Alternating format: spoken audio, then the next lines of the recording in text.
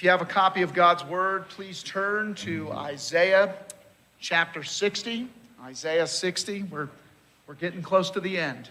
And we will make it, Lord willing. But Isaiah chapter 60, as we continue to look at the evangelical prophet, the fifth gospel, written 700 years before Jesus' birth.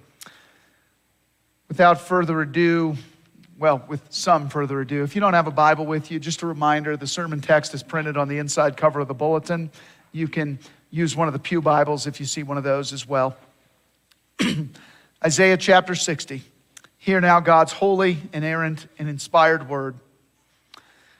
Arise, shine, for your light has come, and the glory of the Lord has risen upon you. For behold, darkness shall cover the earth, and thick darkness the peoples. But the Lord will arise upon you, and his glory will be seen upon you. And nations shall come to your light, and kings to the brightness of your rising. Lift up your eyes all around and see. They all gather together, they come to you. Your sons shall come from afar, and your daughters shall be carried on the hip. Then you shall see and be radiant. Your heart shall thrill and exult, because the abundance of the sea shall be turned to you. The wealth of the nations shall come up to you. A multitude of camels shall cover you. The young camels of Midian and Ephah, all those from Sheba shall come. They shall bring gold and frankincense, and shall bring good news, the praises of the Lord. All the flocks of Kedar shall be gathered to you. The rams of Nebaioth shall minister to you. They shall come up with acceptance on my altar, and I will beautify my beautiful house. Who are these that fly like a cloud and like doves to their windows? For the coastlands shall hope for me, the ships of Tarshish first, to bring your children from afar. There's silver and gold with them for the name of the Lord your God and for the Holy One of Israel, because he has made you beautiful. Foreigners shall build up your walls, and their kings shall minister to you. For in my wrath I struck you, but in my favor I have had mercy on you. Your gates shall be continually open. Day and night they shall not be shut. That people may bring to you the wealth of the nations, with their kings led in procession. For the nation and kingdom that will not serve you shall perish. Those nations shall be utterly laid waste. The glory of Lebanon shall come to you, the cypress, the plane, and the pine, to beautify the place of my sanctuary. And I will make the place of my feet glorious. The sons of those who afflicted you shall come bending low to you, and all who despised you shall bow down at your feet. They shall call you the city of the Lord, the Zion of the Holy One of Israel. Whereas you have been forsaken and hated, with no one passing through, I will make you majestic forever, a joy from age to age. You shall suck the milk of nations, you shall nurse at the breast of kings, and you shall know that I, the Lord, am your Savior and your Redeemer, the mighty one of Jacob. Instead of bronze, I will bring gold, and instead of iron, I will bring silver. Instead of wood, bronze. Instead of stones, iron. I will make your overseers peace and your taskmasters righteousness. Violence shall no more be heard in your land, devastation or destruction within your borders. You shall call your walls salvation and your gates praise. The sun shall be no more your light by day, nor for brightness shall the moon give you light. But the Lord will be your everlasting light, and your God will be your glory.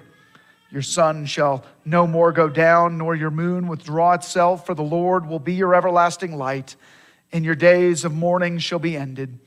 Your people shall all be righteous. They shall possess the land forever, the branch of my planting, the work of my hands, that I might be glorified. The least one shall become a clan, and the smallest one a mighty nation. I am the Lord. In its time, I will hasten it. Thus ends the reading of God's word. Grass withers, flower fades, but the word of our God will stand forever. Let's ask his blessing as we consider his word. Let's pray. O God, our God, O Lord, our Lord, how majestic is your name in all the earth. Father, would you sustain us with the hope of all the future inheritance and blessings, the future home that you are preparing for us, your people. Be with us. Help us to hope in you. We pray it in Jesus' great name. Amen. What's your favorite time to gaze at the mountains of the Front Range?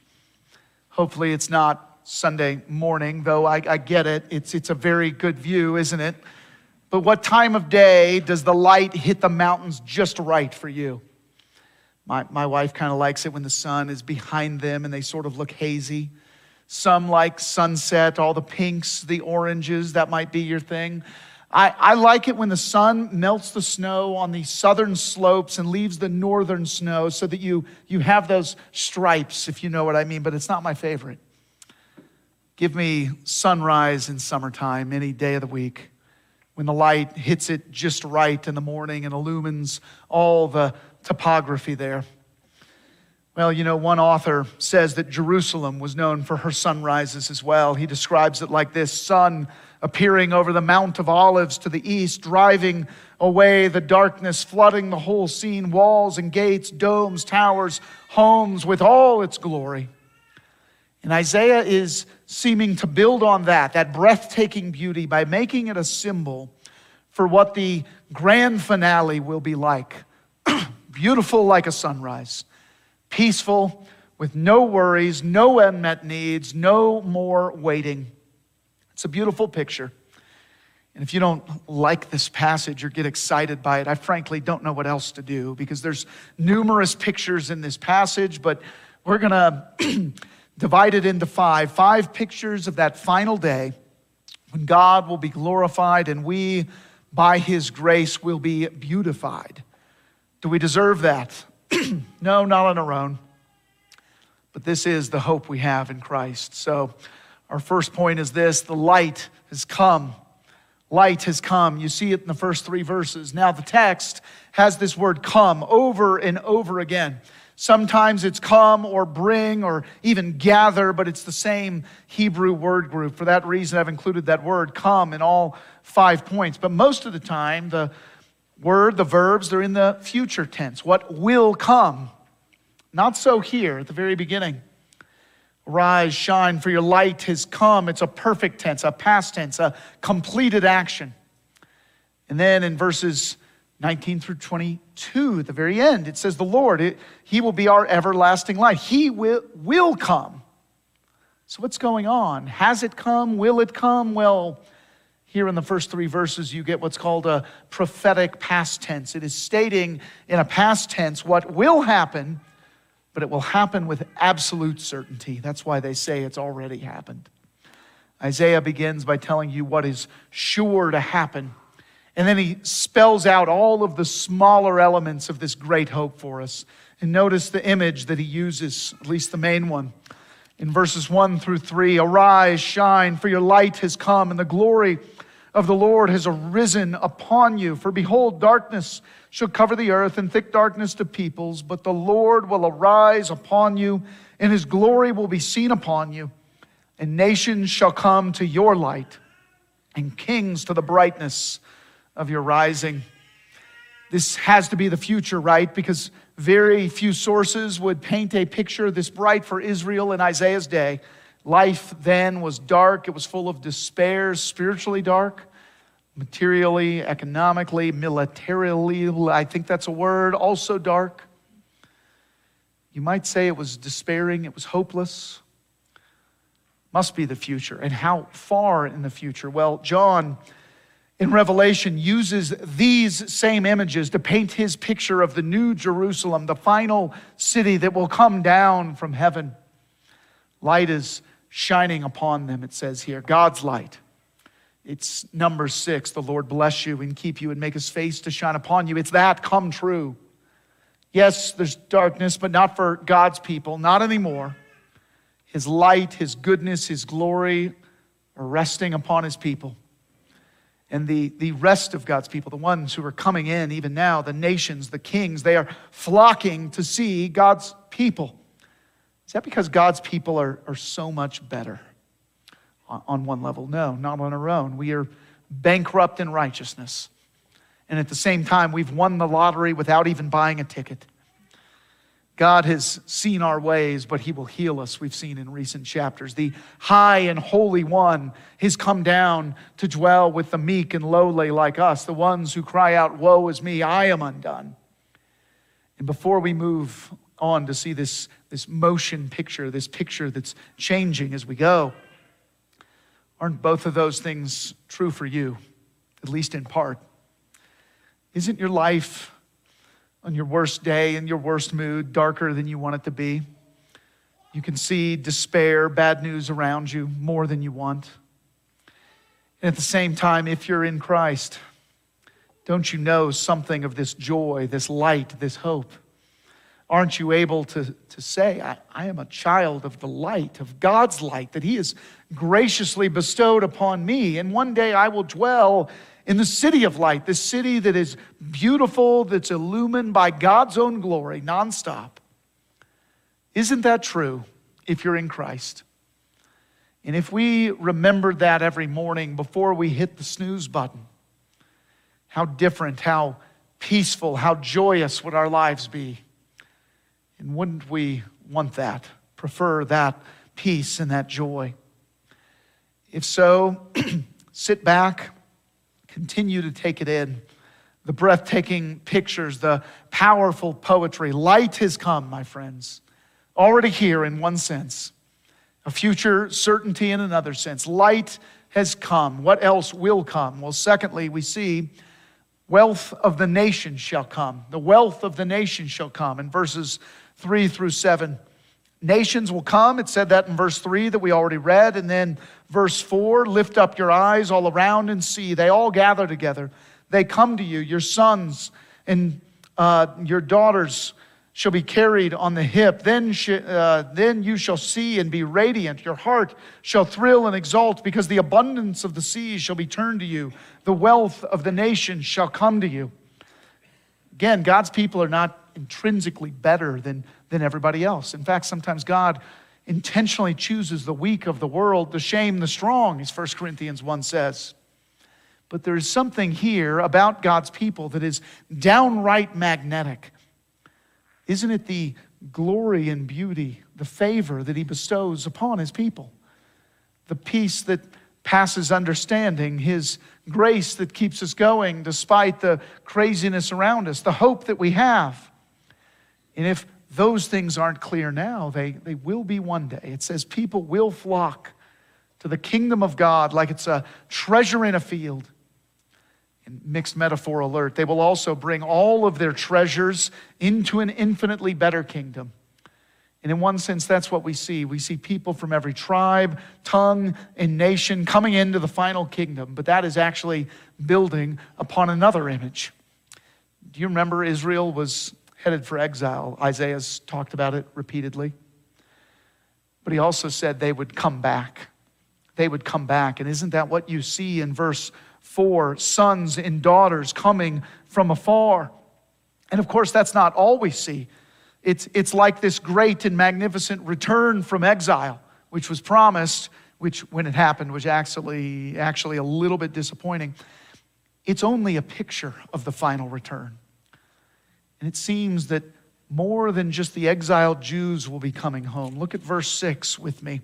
A multitude of camels shall cover you, the young camels of Midian and Ephah, all those from Sheba shall come. They shall bring gold and frankincense and shall bring good news, the praises of the Lord. And then Kedar and Nebaioth are also mentioned. It's geographic gymnastics, people from all over.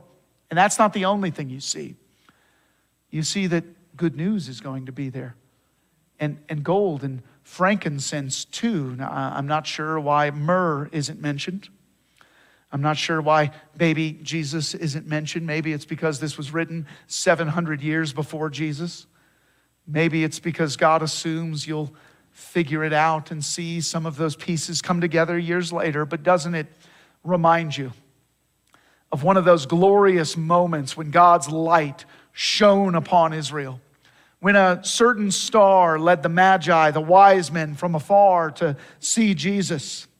And again, this picture, it adds another layer as you go. Verse 7 says, all the flocks of Kedar shall be gathered to you. The rams of Nebaioth shall minister to you. They shall come up with acceptance on my altar, and I will beautify my beautiful house. Now, that's not quite the way it was for Jesus. His first house His first place where he lay his head wasn't so beautiful, a manger in an alley, the courtyard, wherever it was. It certainly wasn't a palace. It wasn't beautiful. Maybe Isaiah means for our eyes to look beyond the return from exile, beyond the greater exodus that is Jesus' birth, beyond all of that, so that we see a final, beautiful house, a mansion with many rooms. And on one level, you might notice all the praise in this place, it belongs to King Jesus. But don't ignore the fact that the blessings that the king's subjects and the co-rulers will have as well. Now, read verse 5 with me again. Then you shall see and be radiant. Your heart shall thrill and exult, because the abundance of the sea shall be turned to you. The wealth of the nation shall come to you. We will be bright, radiant, beaming from within, and in some way the wealth of the nations will come to us. What is that worth? Like in dollars? I mean, I don't know. I don't know how to put a figure on that, but I'm pretty sure it's enough to pay your taxes, your student loans, pay off your mortgage, enough to catch up on retirement, buy the vacation home, and more.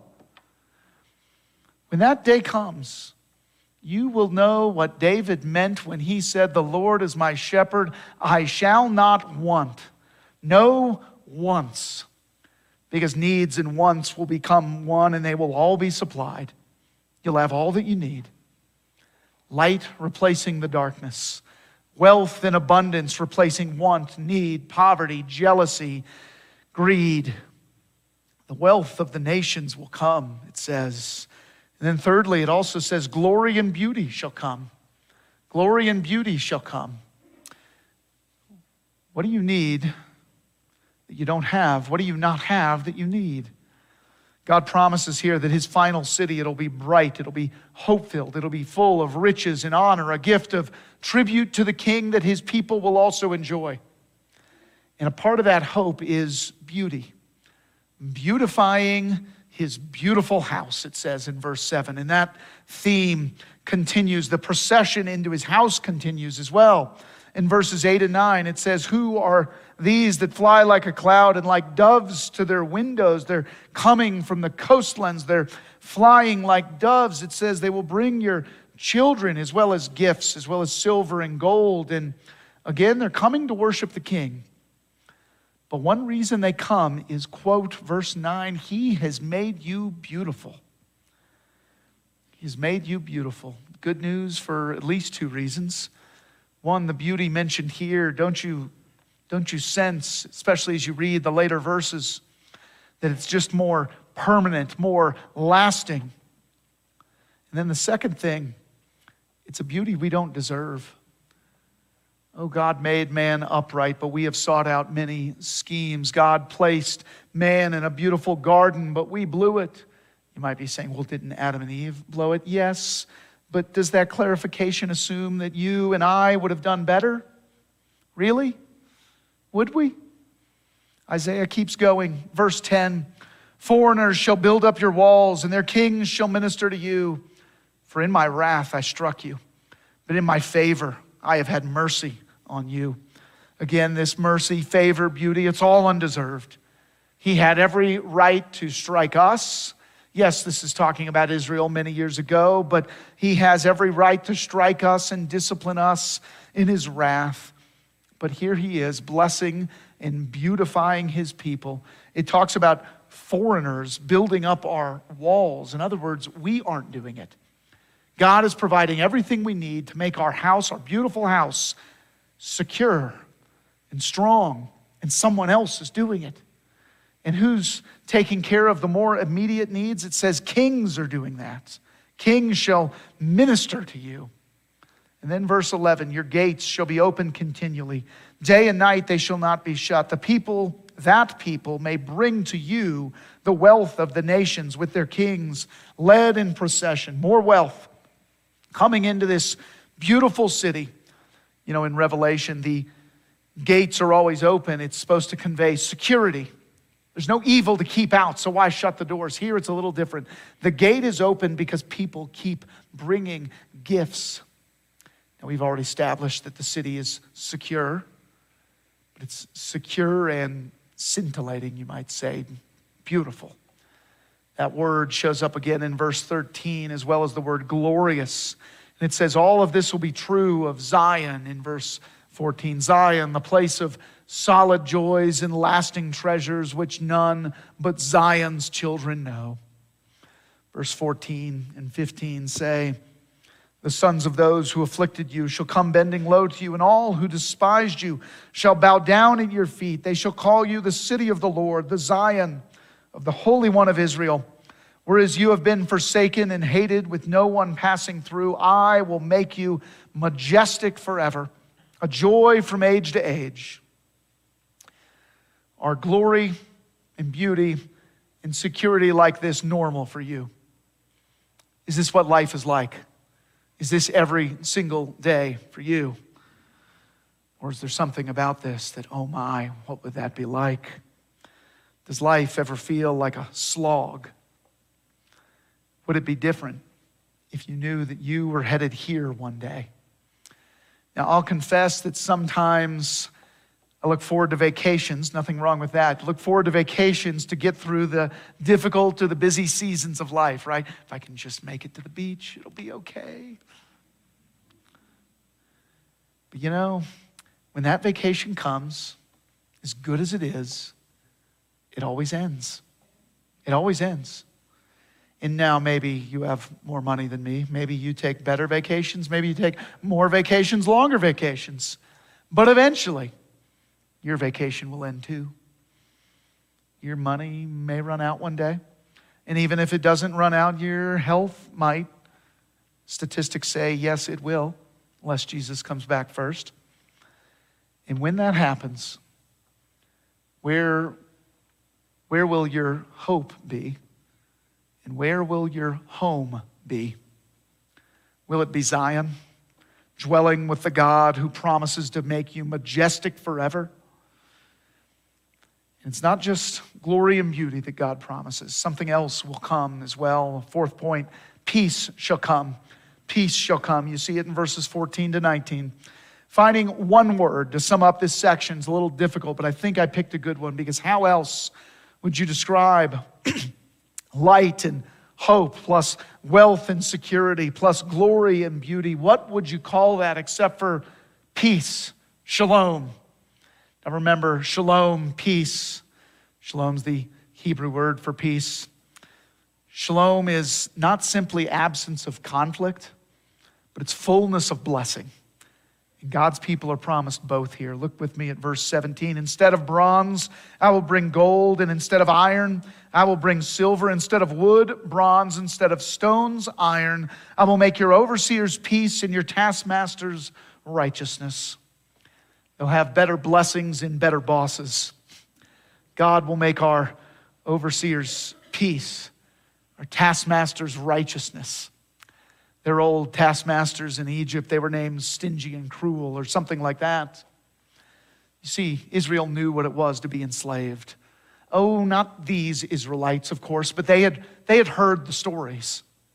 See, that's the kind of thing that gets passed down, both by oral tradition as well as the emotional scars, the stories, the family rules. You have any of those? Scars that get passed down, whether they're spoken or not. Scars that become more like a code so that you never repeat the past. They might sound like this: never trust the government. Never trust men in your life. Money and financial security are the most important things in life. Never show weakness to anyone. Maybe they sound different, but they all have that sort of similar tone and involve the word never and always. And maybe there's some good principles hidden in those absolute rules, but I bet they also contain a story, and not often a happy one. And what would it look like if all those sad things came untrue? What would it look like if the oppressors in your life were replaced with peace and shalom, fullness of blessing? What if all the demands of the law that we sometimes try to keep so that we can prove to ourselves and others how good we are, what if those were replaced with righteousness? What if it were a alien righteousness, as Martin Luther used to say, a gift that was from outside of us?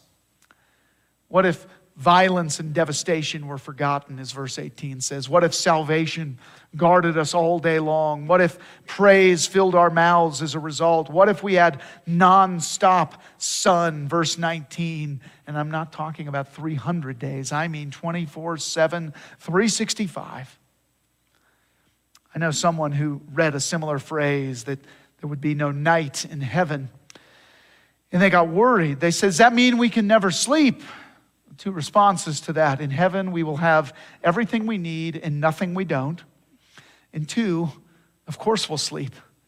Don't you know the joy of a nap in the sun on the beach?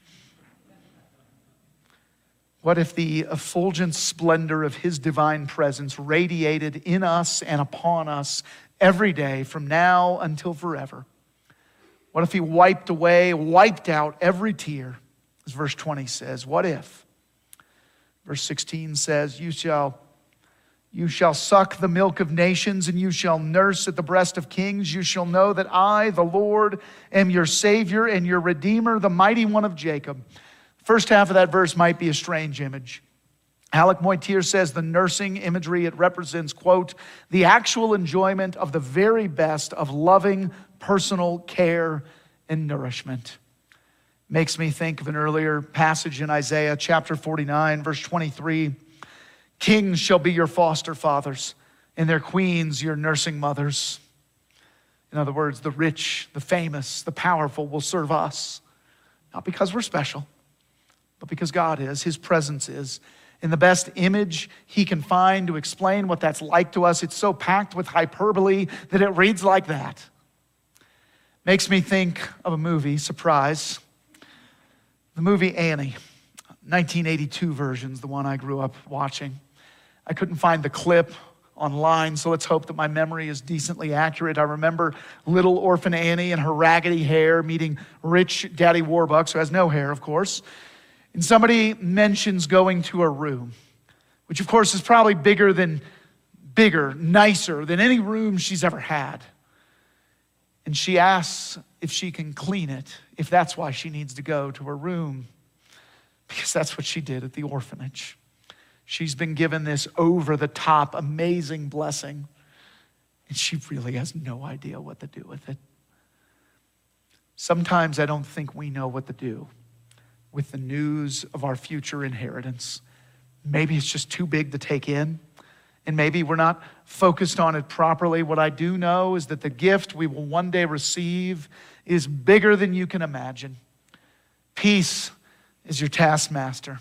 Princes as your servants. Praise that just won't seem to stop.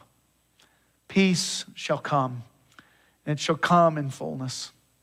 There's one more thing to say about all these blessings. Fifthly and finally, in its time, it shall come. In its time, it shall come. Now, we've already glimpsed at some of these final four verses, walk through them briefly. Verse 19 says there will be no sun, actually, but we'll have the everlasting light of the Lord. Verse 20 repeats that and adds that mourning, sadness, all that will end. It'll cease. Verse 21, your people shall all be righteous. They shall possess the land forever, the branch of my planting, the work of my hands, that I might be glorified. More good news. Imagine, what would society be like without all the bad apples if everyone was righteous? Oh, how glorious that would be. And then verse 22, the least one shall become a clan, and the smallest one a mighty nation. I am the Lord. In its time, I will hasten it. In its time, I will hasten it. Here he says, when it's time, it's going to happen. It's going to happen quickly, with haste. You see, here's something else that we forget. We are not promised these blessings now, on this fallen earth, on this side of heaven. We're only promised the down payment, the appetizer, the foretaste. C.S. Lewis once said, if you think of this world as a place simply intended for our happiness, you'll find it quite intolerable. Think of it as a place for training and correction, and it's not so bad. In its time. And it seems pretty clear that time has not come yet. But we get so mixed up about this, don't we? We want our best life now. We don't want to wait. And whether we picture a middle-class version of the prosperity gospel or the full-blown one with private jets and Lamborghinis, we want what we want, and we want it now. And when we don't get it, we can very quickly turn on the God who has promised such good things to us in the first place.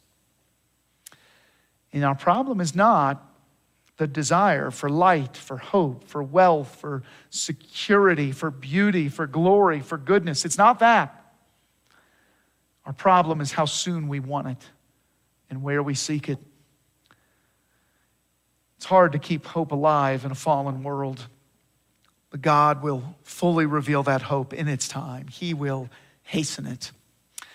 In the movie The Shawshank Redemption, which is not rated PG, you've been warned, early on, Morgan Freeman, known as Red, he scolds his friend Andy for having the gall to hope in a hopeless place like Shawshank Prison. Hope is a dangerous thing, he says. Hope can drive a man insane. Years later, it's the end of the movie, and Andy, who was wrongly imprisoned, has now escaped. And Red has finally gotten parole as soon as he had given up hope that he ever would. And Red is out, and he finds this secret note that Andy has written, telling him to come see him in Mexico. And Andy closes his note to his friend with this: hope is a good thing, maybe the best of things. And the hope we have is even better. It's even better than a few ex-cons spending their final days on a beach in Mexico. The hope we have is even better. Keep hope alive, my friends, by meditating upon God's promises, by beholding them like a beautiful sunrise. Know that the hope we have in Christ, it has already come. It has already shone into our hearts. And the full revelation of that hope, it will come. So hold on. Keep hoping in him, because as he says, in its time, I will hasten it. He will surely do it. Let's pray. Heavenly Father, you are good. What you do is good. Your love for us never fails. Father, we sometimes get mixed up. We forget that where we are is not our home. Father, keep our eyes focused on home so that we know the hope that we have, so that we remember that all that happens in this world, yes, it's important. It is training. It is a test. It is important. But Father, this is not our final home. This is not our final resting place. And remind us how sure and certain is the hope that we have. Do this, we pray, not because we deserve it, but because we serve a good and gracious King. And we pray in his name. Amen.